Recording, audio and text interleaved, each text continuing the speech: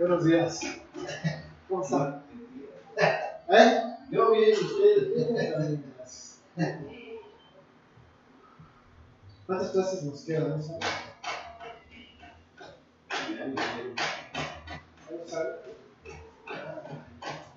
Ok, vamos a iniciar entonces. Estamos en la clase de sectas y religiones. Hace 8 días, ¿verdad? Sí, ¿verdad? Hace 8 días. ¿Qué días? No, sí, hace 8 días. Estamos con la parte del estudio de los testigos de Jehová. ¿Sí? Bueno, vamos a orar. Bendito Dios, Señor, venimos aquí dándote honra y gloria, dándote gracias, Señor, por este tiempo que nos das, Señor. Gracias por podernos congregar, podernos libremente estudiar, Señor, tu palabra, ser enseñados, ser guiados. Señor, ayúdanos, bendito Dios, porque tu mundo está plagado, Señor, de sectas, de religiones, que apartan, Señor, a la gente de ti, Señor, pero tú nos has abierto el entendimiento y nos tienes aquí para poder aprender, para poder conocerte y glorificarte con nuestra vida. Gracias, Señor, te damos por este día y este tiempo que nos das, en el nombre de Cristo Jesús. Amén. Entonces estamos con los testigos de Jehová. Déjenme cerrar. ¿Se escucha luz? Sí. Bueno, ya estuvimos estudiando bastante de esta parte de los testigos de Jehová, la salvación de los 144,000, acerca también del castigo, ¿no? No hay como tal, ¿no? Un infierno, para ellos no hay. ¿A ver? Van a dejar de existir nada más. Simplemente van a dejar de existir. Bueno, vamos a la parte. ¿Está ahorita la puerta? ¿No me podría cerrar, por favor? Sí. Gracias. Paso.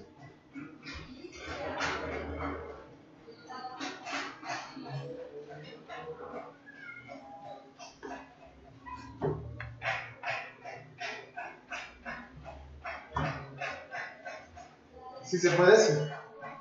Tiene un pañuelo nada más. Bueno, pero no sé. que no tiene la llave. Sí, no, creo que no sé. Bueno, vamos a ver la parte donde los testigos de Jehová, ¿qué piensan o qué enseñan acerca de nuestro Señor Jesucristo? La posición de ellos es de que Jesucristo no es Dios. Ellos dicen que Jesucristo no es Dios.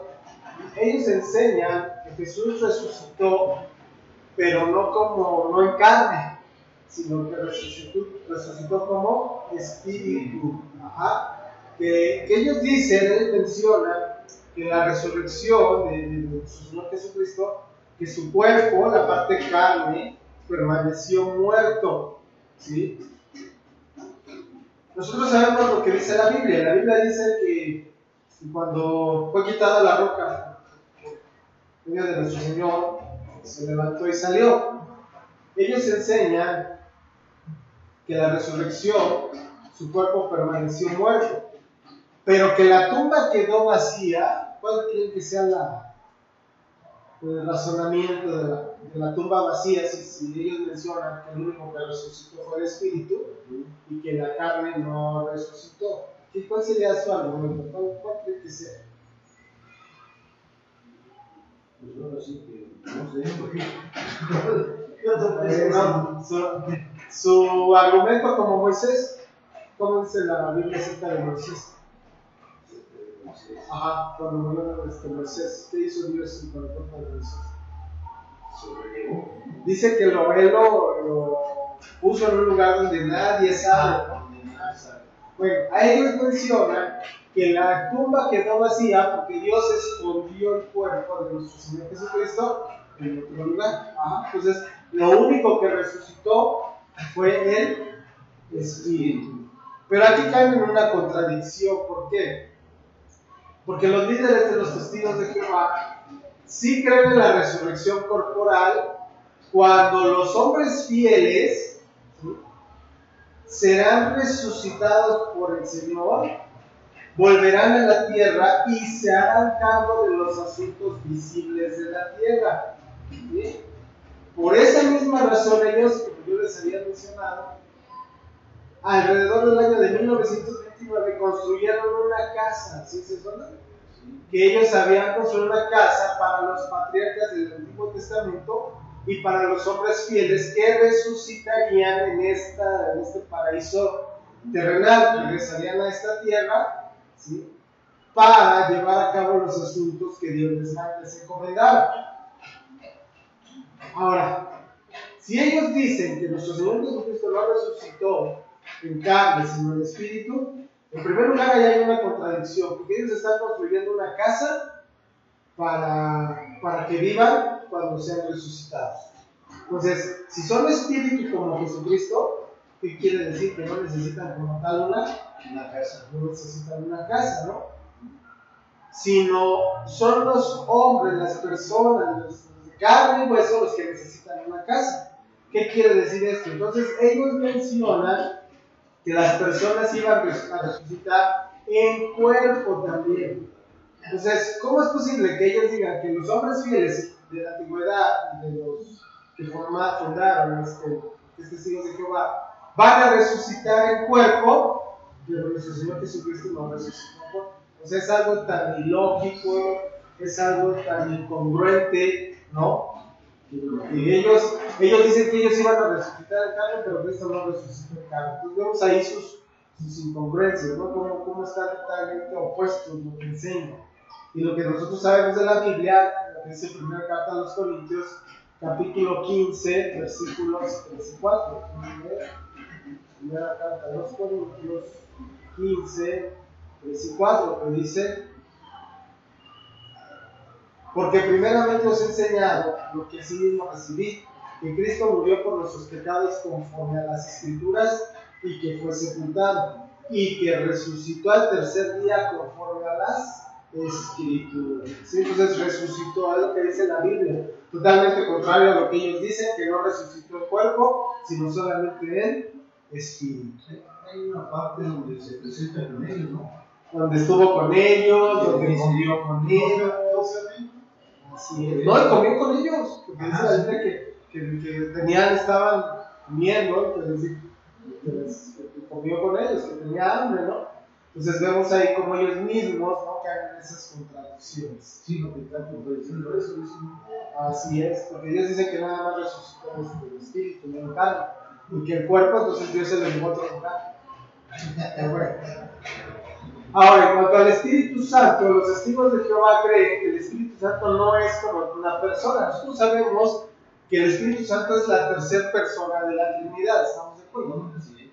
Padre, Hijo y Espíritu Santo. Ellos dicen que no es una persona, sino que es la fuerza activa de Dios, ¿sí? Solamente lo mencionan como una fuerza. Por eso, cuando se escribe la palabra, escribe el Espíritu Santo, no lo escriben con mayúsculas, ¿sí? No lo escriben con mayúsculas. Entonces, ellos simplemente lo consideran como esa fuerza, ¿no? Esa fuerza activa de Dios para llevar a cabo sus propósitos, para ejecutar la voluntad de Dios. Ajá. Esto está establecido en el Atalaya, en uno de sus libros, ¿no? Que el Espíritu Santo no es una persona de Dios. Bueno. Es más, hasta ellos en su traducción del Nuevo Mundo, en el Génesis 1:1, déjenme leerlo. Génesis 1:1 dice: en la creación, en el principio Dios creó los cielos y la tierra estaba sobre y vacía, y las tinieblas estaban sobre la faz del abismo, y el Espíritu de Dios se movía sobre la faz de las aguas. Ahí ellos traducen el Espíritu de Dios por la fuerza activa de Dios. Ajá. Entonces vemos cómo ellos niegan esa parte de Dios. Bueno, con eso terminamos la parte de los testigos de Jehová y vamos, yo creo que nada más nos va a dar tiempo de ver una parte, pero a lo que es la iglesia católica, apostólica, romana. Sabemos que la doctrina, tiene esta doctrina de la católica, tiene como jefe espiritual ¿a quién? Al Papa de Roma. Ellos se caracterizan por seguir una disciplina, un ritual y un canon tradicional que ellos mismos desarrollaron en los primeros años del cristianismo, porque ellos se consideran cristianos. Su unidad de organización fundamental es la diócesis. Su unidad de organización fundamental es la diócesis. ¿Qué es la diócesis? ¿Usted fue católico? ¿No? ¿Fue católico? No. Sí, pero así de. Voy a cambiar más adelante. Sí. Así de hueso colorado, no. Pero sí, todos mis familiares, mi abuelita, mis tías, católicos. de hueso colorado, sí. Ahí ellos atendían sacerdotes, le daban de comer, le hacían la sacristía, le planchaban, todo eso. Pero sí llegaba a ir a misa y todo. Sí, llegué a ir a misa. Sí. Ahora vamos a ver muchas de las cosas que se dan en la iglesia. Yo también fui por muchos años. Sí. Dice que su unidad entonces de organización fundamental es la diócesis. Una diócesis es un territorio que está bajo la jurisdicción espiritual de un obispo. Territorio que está bajo la jurisdicción espiritual de un obispo. Ya ve que de repente se juntan, ¿no? Los obispos allá en el hospital, ¿no? Entonces ellos tienen a cargo ciertos territorios. Según su origen, su tradición, su origen se remonta al tiempo de nuestro Señor Jesucristo. Cuando ellos mencionan el origen de la Iglesia Católica, ¿cuál es el origen? Cuando en el tiempo de nuestro Señor Jesucristo. Sí. Pero ellos toman un hecho no muy básico para decir que de ahí surge lo que es la Iglesia Católica. ¿Cuál? Cuando nombró nuestro Señor Jesucristo a Pedro, sí, tiene como razón. la cabeza. Como la cabeza y Jesús. Entonces, por eso ellos lo consideran a Pedro como el primer obispo. El primer papa. Sí, está bien. En el tiempo del emperador Constantino, ¿sí? En ese tiempo que Constantino se separó, que se supone que Constantino se convirtió al cristianismo, la iglesia como tal estaba unida hasta ese tiempo. Pero hasta el año de 1054 hubo una gran separación, o llamada gran cisma. Hubo la separación de la iglesia cristiana en dos, que es la iglesia oriental, con sede en Constantinopla, y la iglesia occidental, con sede en Roma. Así es.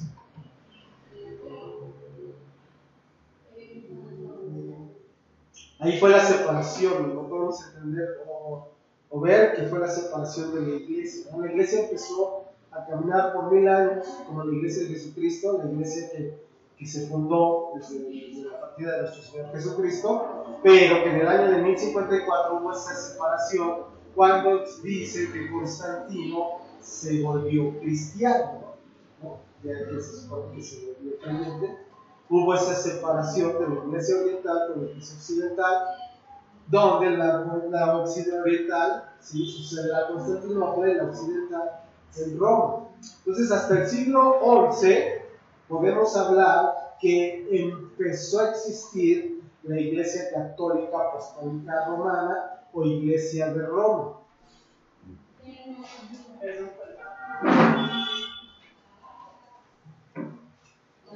Fue en ese año, 2054, cuando las iglesias occidentales que se adhirieron al obispado de Roma se dieron el nombre de Iglesia Católica, pero aquí lo más importante, Iglesia Católica Universal. ¿No? Ellos tomaron ese nombre, ¿no? Que era la Iglesia Universal, ¿no? La Iglesia Católica. Y entonces, como ellos tomaron ese nombre, esa denominación de Iglesia Católica Universal, la Iglesia Oriental, que estaba en su sede en Constantinopla, ¿sí? Estas comprendían la mayor parte de las iglesias fundadas por los apóstoles y adoptaron el nombre de Iglesia Ortodoxa.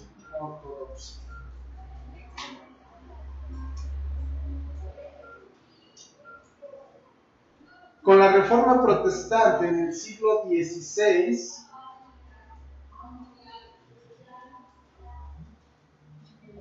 hubo una nueva división.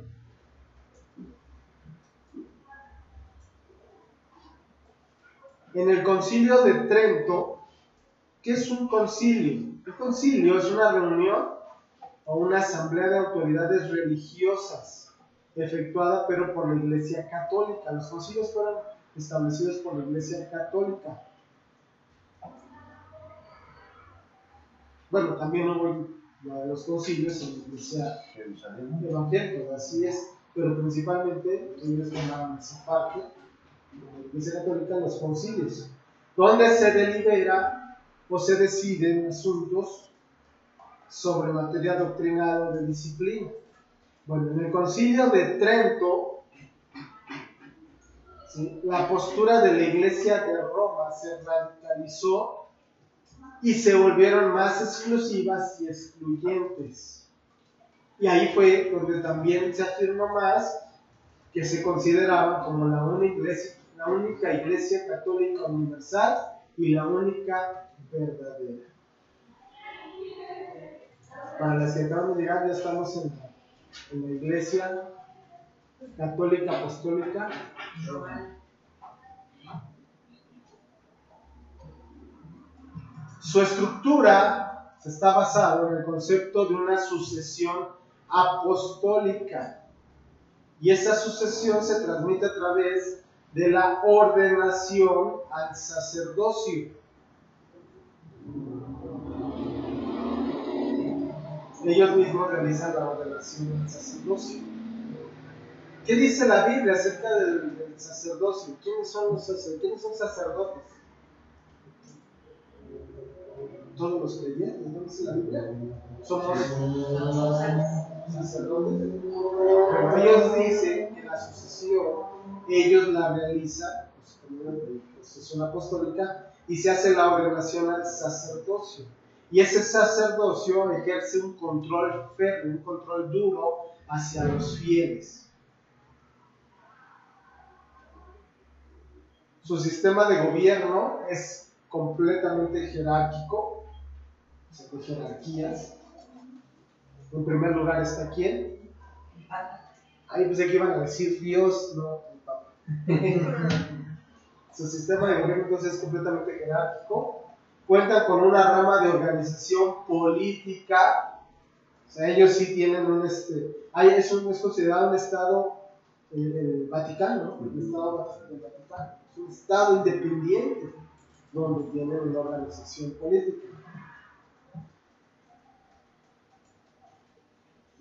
La iglesia, en este caso occidental, ha tenido, ¿sí?, con las iglesias orientales o protestantes, han atravesado muchos momentos de tensión, ¿sí?, muchas situaciones de divisiones, de pleitos, de contiendas. Pero muchas de las doctrinas fundamentales de la Biblia, los católicos las enseñan. O sea, sí hay ese estudio, sí hay ese conocimiento acerca de las doctrinas fundamentales de la Biblia. Acerca, por ejemplo, de la divinidad de nuestro Señor Jesucristo, su sacrificio expiatorio. Ellos lo creen, ellos lo saben, lo enseñan. La remisión del pecado, la resurrección, ¿sí?, la segunda venida, ellos sí lo enseñan también. Pero, ¿sí?, la Iglesia Católica mantiene como dogma de fe algunas doctrinas que no están en las Escrituras, sino que están basadas en las tradiciones, en los concilios que ellos establecen cuando se toman esas decisiones. Ejemplo, los dogmas marianos. ¿Qué es un dogma? Un dogma es una como una doctrina revelada, ¿sí? Como un sistema de pensamiento y que no se pone en duda dentro de su sistema. Entonces ellos, muchas de sus enseñanzas, mucho de lo que ellos, sus ritos, sus tradiciones, no está basado en las escrituras, sino principalmente en sus concilios, en las decisiones que ellos toman en los concilios, y de ahí forman dogmas. Los dogmas entonces son esas posiciones, esos puntos de doctrina, puntos de pensamiento, en los cuales no se pone en duda nada. Ellos enseñan, por ejemplo, el dogma mariano. El dogma mariano de la Inmaculada Concepción de María, su ascensión y su papel como mediadora, como intercesora. Así es. Que ella es como que la que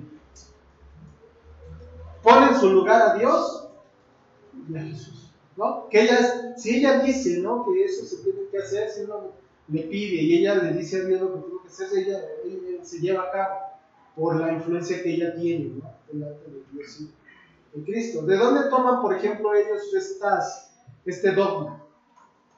¿Alguien lo recuerda de la Biblia? A ver, ¿de dónde le creen que lo toman? Que ella tiene esa posición. Así es. Ella le pide, ¿no? Y casi le ordena a Jesús que convierta el agua en vino. Ajá. Entonces, de ellos toman de ahí para decir que María es esa mediadora.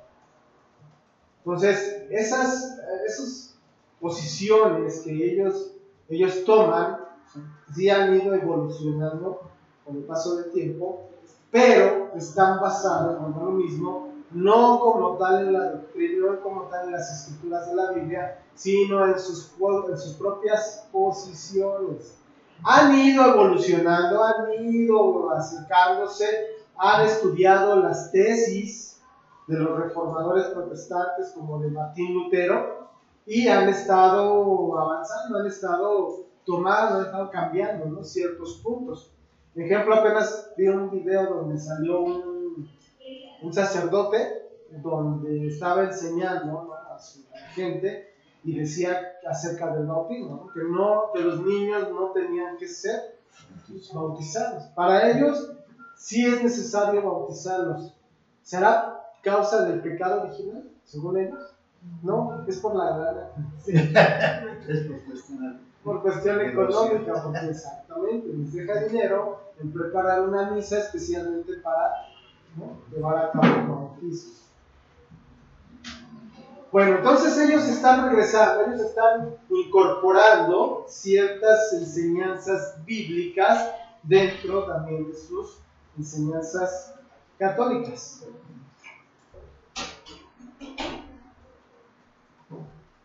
Y entonces esta situación está trayendo que muchas iglesias protestantes, muchas iglesias orientales, que son las protestantes, estén regresando, estén tratando de llevar a cabo una unión nuevamente, ¿sí?, de la iglesia, regresar a esa parte de la unidad, ¿no?, de la iglesia, ¿no?, el hecho de que estén regresando a esa tesis. Pero eso no quiere decir que estén bien, que estén correctos y que lo que están haciendo, ¿sí?, es bueno. Entonces hay que ser muy cuidadosos. Ahora, dice aquí, ¿qué pasa con la misa de la Iglesia Católica?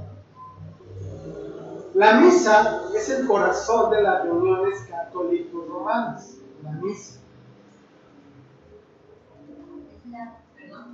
es el corazón de las reuniones católico-romanas.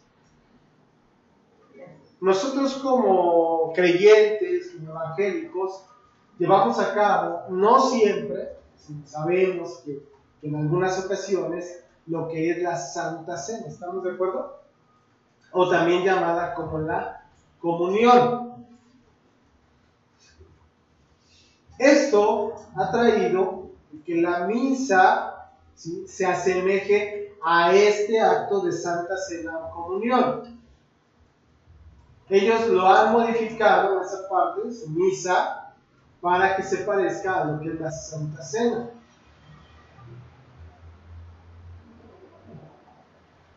La misa fue establecida en el Concilio de Trento. Fue establecido en el Concilio de Trento. Afirmaba, entre otras cosas, que la misa es un sacrificio de expiación. Un sacrificio de expiación de los pecados y el castigo por los pecados.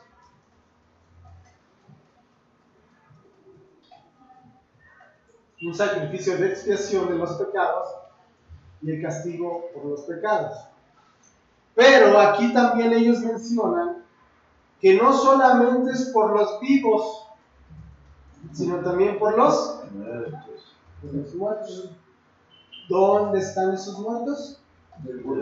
Exactamente. Entonces, por eso ellos llevan a cabo esa misa cada 8 días, porque es un sacrificio de expiación, sacrificio para el perdón de los pecados de los vivos y de los muertos. Ajá.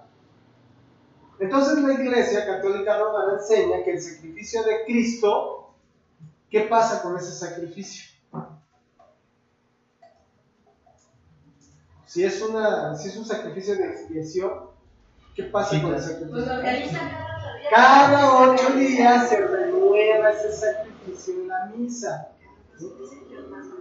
¿Vale? Que ellos cada 8 días llevan a cabo ese sacrificio. Cada vez que se dice la misa, se está renovando ese sacrificio. Y como se renueva ese sacrificio, entonces quiere decir que cada semana se renueva para la salvación de las personas. O sea, entonces cada 8 días se están salvando las personas, cada 8 días. Salen almas del purgatorio.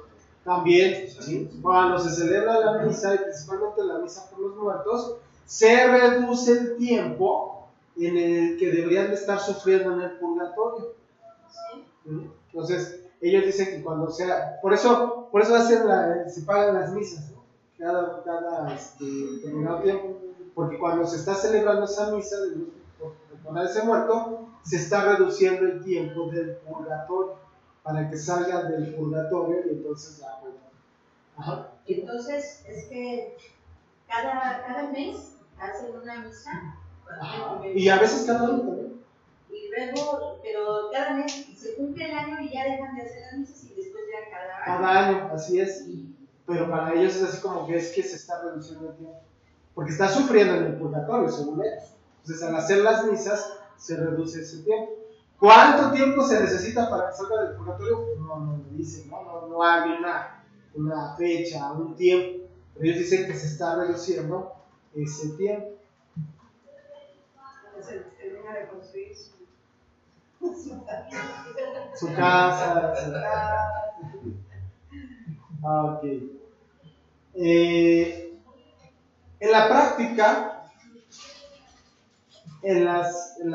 donde hay iglesia, donde hay la religión católica, se enseña entonces que después de que muere una persona, se debe dar a los sacerdotes ofrendas para las misas, para entonces acortar el tiempo en el purgatorio. Aquí lo triste es que en muchas ocasiones, ¿no? Esas familias donde muere la persona y tienen que ir a pagar las misas son familias económicamente pobres, ¿no? Limitadas. Y aún así ellos tienen que hacer un sacrificio para poder juntar ese dinero y pagar por la misa.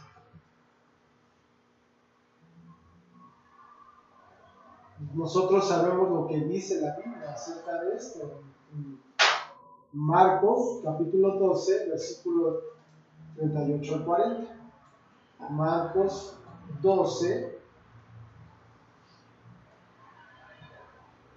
versículo 38 al 40, dice: y les decían su doctrina: guardaos de los escribas, que gustan de andar con largas ropas y aman las salutaciones en las plazas y las primeras sillas en las sinagogas y los primeros asientos en las celdas, que devoran las casas de las viudas y por pretexto hacen largas oraciones. Estos recibirán mayor condenación. Sabemos a qué se refería nuestro Señor Jesucristo, pero ¿qué era exactamente lo que llevan a cabo la Iglesia Católica? Ellos aman andar vestidos como con sus ropas, ¿no?, largas, ostentosas. Son ropas muy caras, ropas de tela muy, muy fina, con adornos, ¿no?, adornos muy caros también, muy pomposos. Entonces, la advertencia que nos hace la palabra, ¿no?, en cuanto a esta situación. En Italia, en el corazón del catolicismo romano, hay una frase que se usa frecuentemente, que dice así: solo recibes aquello por lo que has pagado. Solo recibes aquello por lo que has pagado. Si lo traducimos de otra forma, es: sin dinero no canta la misa, ¿no? Entonces, tú pagas para recibir de ellos algo, ¿no?, una misa, una celebración, lo que sea. ¿No pagas? No, y también, si quieres flores, tanto. Si quieres música, tanto. Así Si quieres es. una alfombra, tanto. Si quieres otro, Así es. Y no salen, y si no pagan, pues no sale tu familia del purgatorio, ¿no? Es lo que ellos dicen. Él se va a quedar más tiempo. Por eso los sacrificios que hace la gente, ¿no?, de juntar dinero para pagar por la misa. ¿Por qué? Porque si no, su familiar se va a quedar ahí en el purgatorio. Entonces vemos cómo, ¿no?, la situación, la mentira tan grande, ¿no?, que ellos se han inventado. Ahora, ¿qué pasa? Hay otra parte de las enseñanzas acerca del pan y del vino, que se convierten en el cuerpo y la sangre de nuestro Señor Jesucristo. Ellos, regresando a la parte del sacrificio que se realiza cada semana en la misa, ellos entonces sostienen que el pan y el vino son usados en la comunión y que se transforman por medio de un milagro. ¿Sí? El pan y el vino, el pan vendrá siendo la hostia, ¿no?, y el vino que bebe, en este caso, el sacerdote. Ellos dicen que cada semana se realiza un milagro. Ese milagro no es evidente físicamente, ¿sí? No es que lo veamos físicamente, pero en la parte sustancial, ¿sí?, no, la parte sustancial sigue siendo una hostia y harina y pero ellos insisten que en la parte espiritual hay una transformación, donde la hostia se vuelve el cuerpo, ¿sí?, de nuestro Señor Jesucristo, y el vino en la sangre de Cristo. Este milagro ellos lo conocen como la transubstanciación. Transubstanciación. Esto comenzó en una tradición en el año 300 después de nuestro Señor Jesucristo, aproximadamente. Pero hasta el año de 1215 ya llegó a ser un dogma. En el año de 1215 ya se volvió un dogma. Es algo que ellos establecieron y que no cabe ningún tipo de apelación en contra de eso, ¿no? Que ellos así lo establecieron y así es. Así es. Pero hasta el año de 1226, los católicos comenzaron a reverenciar el pan. O sea, ya se empezaron a inclinar a ese pan, ese vino. ¿Estamos? A ver, ¿quiénes de los que estamos aquí participamos de esa acción en su momento? ¿Sí? La verdad, ¿no? Participamos. La verdad es que a mí no me gustaba. Y se pegaba al paladar. Se pegaba bien feo, ya no por la letra. Querías que me lo quitara.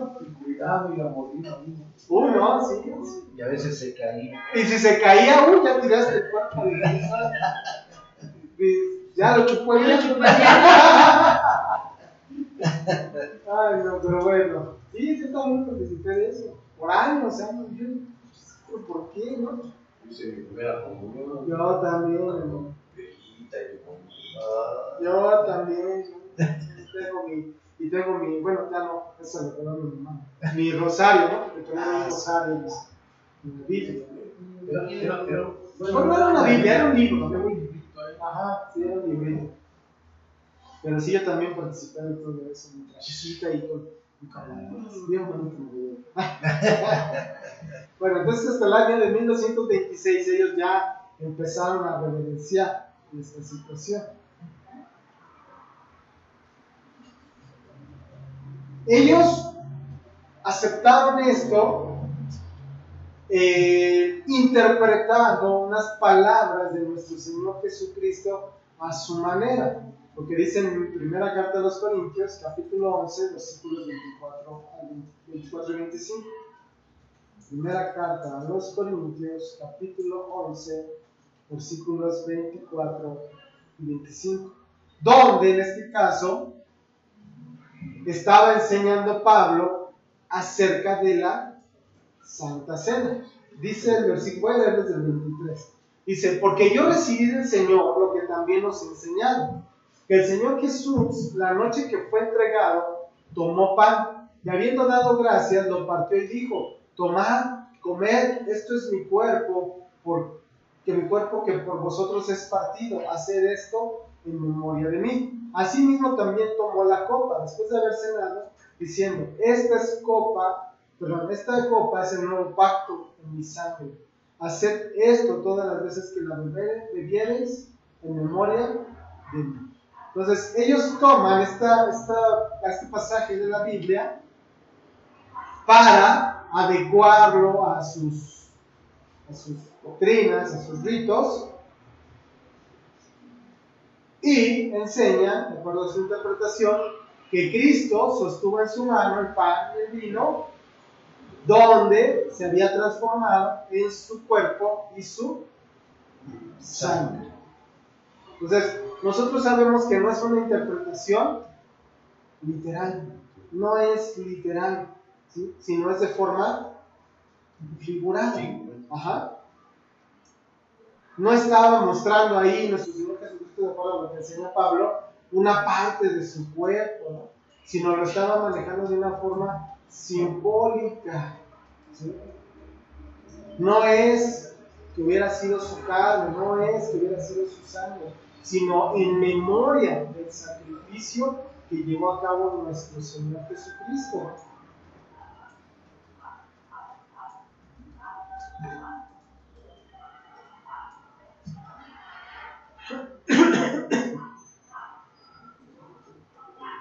De modo que cada vez que nuestro Señor Jesucristo, bueno, cuando realizó la Santa Cena, sostuvo el pan, se convirtió en su carne y después regresó nuevamente a hacer. Y así nos pasa, ¿no? Bueno, pasábamos y ya no era la carne, sino nuevamente era pan. Pero bueno, esas son sus interpretaciones. ¿Qué dice Marcos capítulo 14, versículo 25? Marcos 14, 25. Vamos a ver. Marcos 14, 25. Dice, de cierto os digo que no beberé más del fruto de la vid hasta aquel día en que lo beba nuevo en el reino de Dios. Cuando aquí en este caso nuestro Señor Jesucristo habla del fruto de la vid, ¿estamos de acuerdo? Estamos hablando del vino, no está hablando de sangre, está hablando de un jugo de uva, ¿estamos de acuerdo? Porque es el fruto de la vid. Está hablando entonces nuestro Señor Jesucristo entonces de forma figurada cuando hace referencia al vino, a la sangre de Cristo, ¿estamos de acuerdo? No era literal la transformación del vino en su sangre, porque cuando nuestro Señor Jesucristo enseñó que Él era la puerta, pues lo entendemos de forma figurada, de forma simbólica, entendiendo que hay una entrada, ¿no? Ni modo que se haya transformado Un pedazo de madera, ¿estamos de acuerdo? Exactamente, entonces así mismo lo entendemos que es de forma simbólica. ¿Estamos de acuerdo? Es igual que el camino. El camino, ¿no? La vida. Así es, o sea, ellos interpretan a su manera. Ahora, en el hecho entonces de que ellos en la misa cada 8 días llevan a cabo ese milagro, nosotros estamos en el entendido que no pasa absolutamente nada, no hay ningún tipo de transformación. El pan es pan y el vino es vino. No es la carne ni es la sangre de nuestro Señor Jesucristo. ¿Estamos de acuerdo? Sí. Solamente el milagro que llevó a cabo nuestro Señor Jesucristo cuando transformó el agua en vino. ¿Sí? Ahí sí, pero no es que lo lleve a cabo ahora un sacerdote y vuelve el vino en la sangre de nuestro Señor Jesucristo. Solamente el único que pudo haber hecho ese milagro cuando transformó el agua en vino fue nuestro Señor Jesucristo. ¿Ok? Ok. Ahora, el verdadero propósito, cuando nuestro Señor Jesucristo habló acerca de ese evento de la Santa Cena, el servicio de la comunión, Él nunca mencionó que llevaran a cabo ese acto cada 8 días y que cada 8 días realizaran un sacrificio de Él. Porque ellos cuando mencionan esa transformación del pan y del vino, la carne y sangre, se está realizando un sacrificio cada 8 días. Nuestro Señor Jesucristo nunca habló, ¿sí?, de un sacrificio cada 8 días, sino simplemente Él mencionó, de acuerdo como lo leímos ahí en el capítulo 11 de la primera carta de los Corintios, que era en memoria, que realizaran ese acto en memoria de nuestro Señor Jesucristo. ¿Qué quiere decir? Honrando a nuestro Señor Jesucristo, a su sacrificio que Él había realizado, pero no para que se esté realizando ese sacrificio cada 8 días. Entonces, para ellos, el estar llevando a cabo la misa cada 8 días es estar renovando el sacrificio de Cristo cada 8 días. ¿Sí? ¿Estamos de acuerdo? Es lo que ellos mencionan.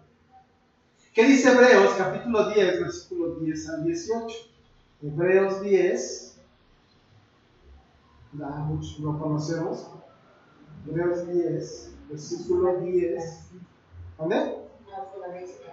Así es. Dice el versículo 10 al 18, dice: en esta voluntad somos santificados mediante la ofrenda del cuerpo de Jesucristo, hecha una vez para siempre, y ciertamente todo sacerdote está día tras día ministrando y ofreciendo muchas veces los mismos sacrificios que nunca pueden quitar los pecados. Fíjense, hasta tomando esos versículos, lo que realiza cada 8 días un sacerdote no puede, dice, quitar los pecados.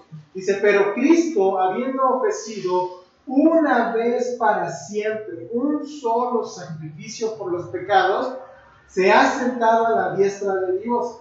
De ahí en adelante, esperando hasta que sus enemigos sean puestos por estrado de sus pies. Porque con una sola ofrenda hizo perfectos para siempre a los santificados. Y nos atestigua lo mismo el Espíritu Santo, porque después de haber dicho: este es el pacto que haré con ellos después de aquellos días, dice el Señor, pondré mis leyes en sus corazones y en sus mentes las escribiré. Añade: y nunca más me acordaré de sus pecados y transgresiones, pues donde hay remisión de estos, no hay más ofrenda por el pecado. Si leemos todos estos versículos, todo lo que viene a ser la doctrina católica se viene abajo. ¿Estamos de acuerdo? O sea, el sacrificio que realizó nuestro Señor Jesucristo, de acuerdo a lo que leímos, fue una sola vez y para siempre. Entonces ellos, al afirmar que cada 8 días realizan esa misa, entonces ellos están diciendo que cada 8 días se está llevando a cabo el sacrificio de Cristo. Entonces hay una contradicción en cuanto a la palabra. ¿Estamos de acuerdo? Hay una contradicción clara en cuanto a las enseñanzas de la Biblia. El sacrificio de Cristo fue una sola vez. Ellos están renovando el sacrificio cada 8 días. ¿Sí? Entonces el sacerdote realiza ese sacrificio cada 8 días. Que ese sacrificio que, si lo leemos de acuerdo a lo que de Hebreos, ese sacrificio que realiza el sacerdote no puede quitar los pecados. Entonces, ¿qué quiere decir? Que Cristo con un solo sacrificio puede quitar los pecados. ¿Estamos de acuerdo? Y todavía con mayor añade: y nunca más me acordaré de sus pecados y transgresiones. Y ellos cada 8 días, cuando realizan ese sacrificio, ¿qué quiere decir? Que cada 8 días necesitan estar llevando a cabo ese sacrificio por los pecados que ya se supone que Cristo ya pagó por ellos. Ellos cada 8 días los llevan a cabo.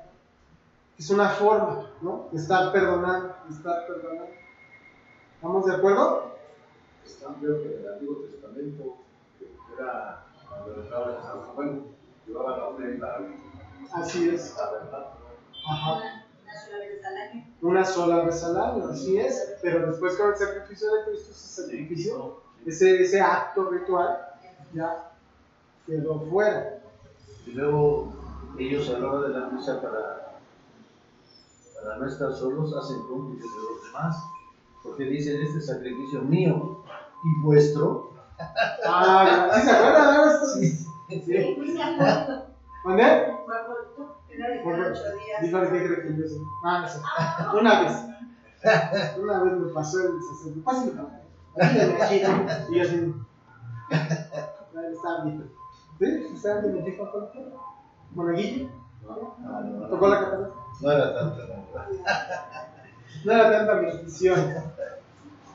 Bueno, entonces cada 8 días ellos como que están dirigiendo, ¿no?, esa misa, cada 8 días ofrecen los mismos sacrificios, pero nosotros estamos en el entendido que no pueden quitar los pecados. Y nosotros sabemos que el único que puede quitar, perdonarnos sus pecados fue nuestro Señor Jesucristo, y que está sentado a la derecha del Padre. ¿Estamos de acuerdo?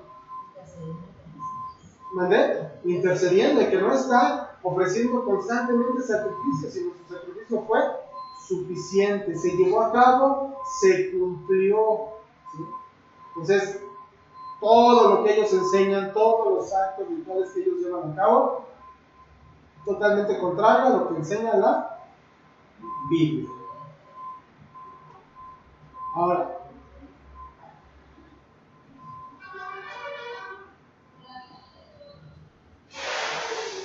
dice también entonces que nuestro Señor Jesucristo está sentado a la derecha, a la diestra del Padre.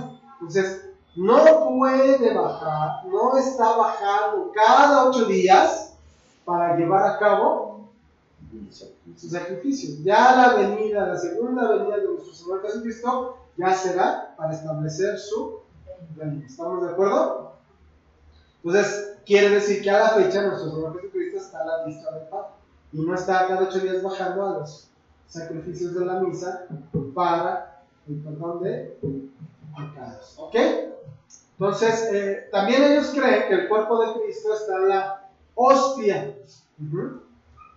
Y que cada 8 días que se lleva a cabo ese sacrificio, se arrodillan frente a esa hostia. Cuando nosotros sabemos que cuando llevamos a cabo la Santa Cena solamente es en memoria, y no nos tenemos que arrodillar ni tenemos que inclinarnos ante ese pan, ante ese vino. ¿Sí? El arrodillarse delante del pan,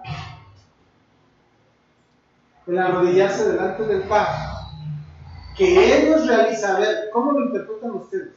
Sacrificio fue una sola vez, el sacrificio de Cristo, que está sentado a la diestra. Ellos cada 8 días que realizan su misa, ellos dicen que el pan se convierte en la carne y el vino en su sangre. Y cada 8 días, cuando llevan a cabo esa transubstanciación, la gente ¿sí? Se arrodilla. ¿Cómo lo consideran ustedes ese acto? Un acto de idolatría, porque se están inclinando ante un pedazo de pan.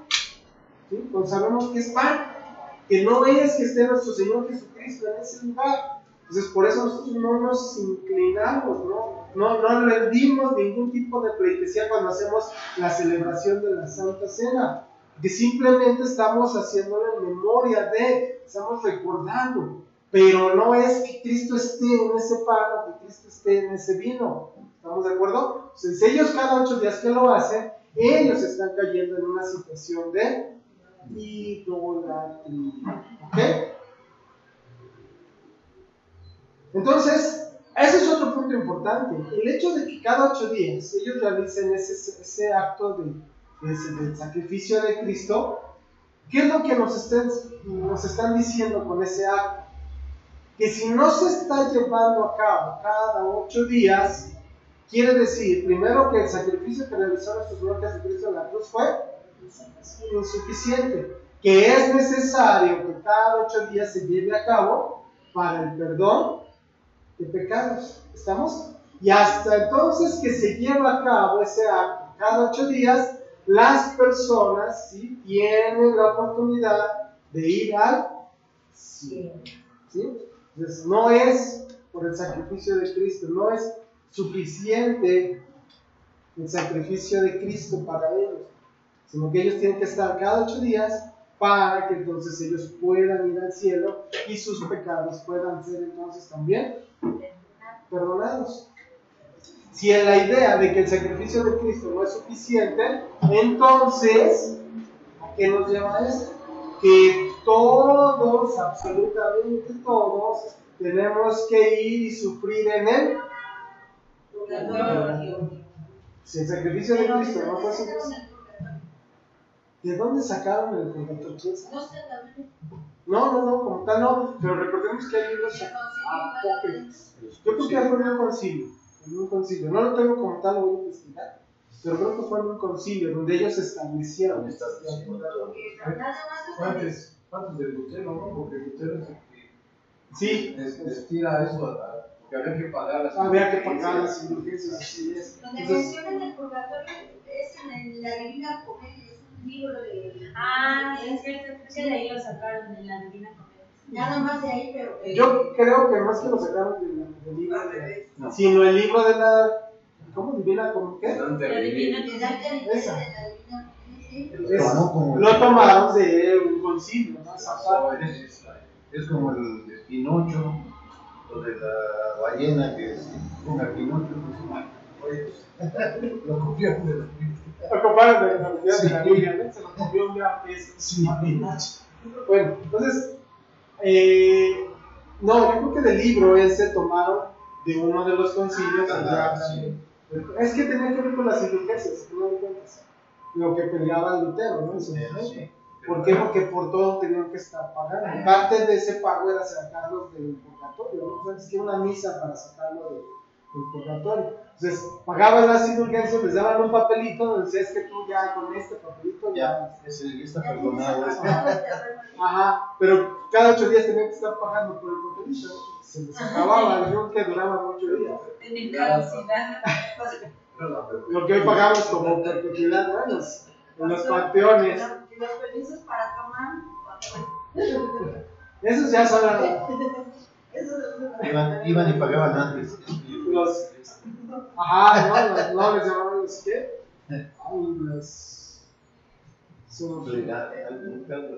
¿Los qué?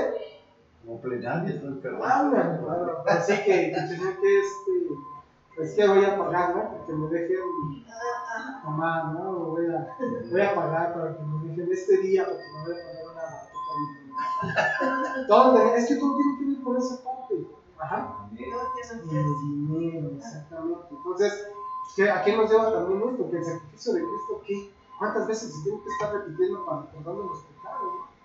Estaríamos exagerando esa parte, estaríamos mal completamente, porque ya lo leímos en Hebreos, el sacrificio de nuestro Señor Jesucristo fue una sola vez.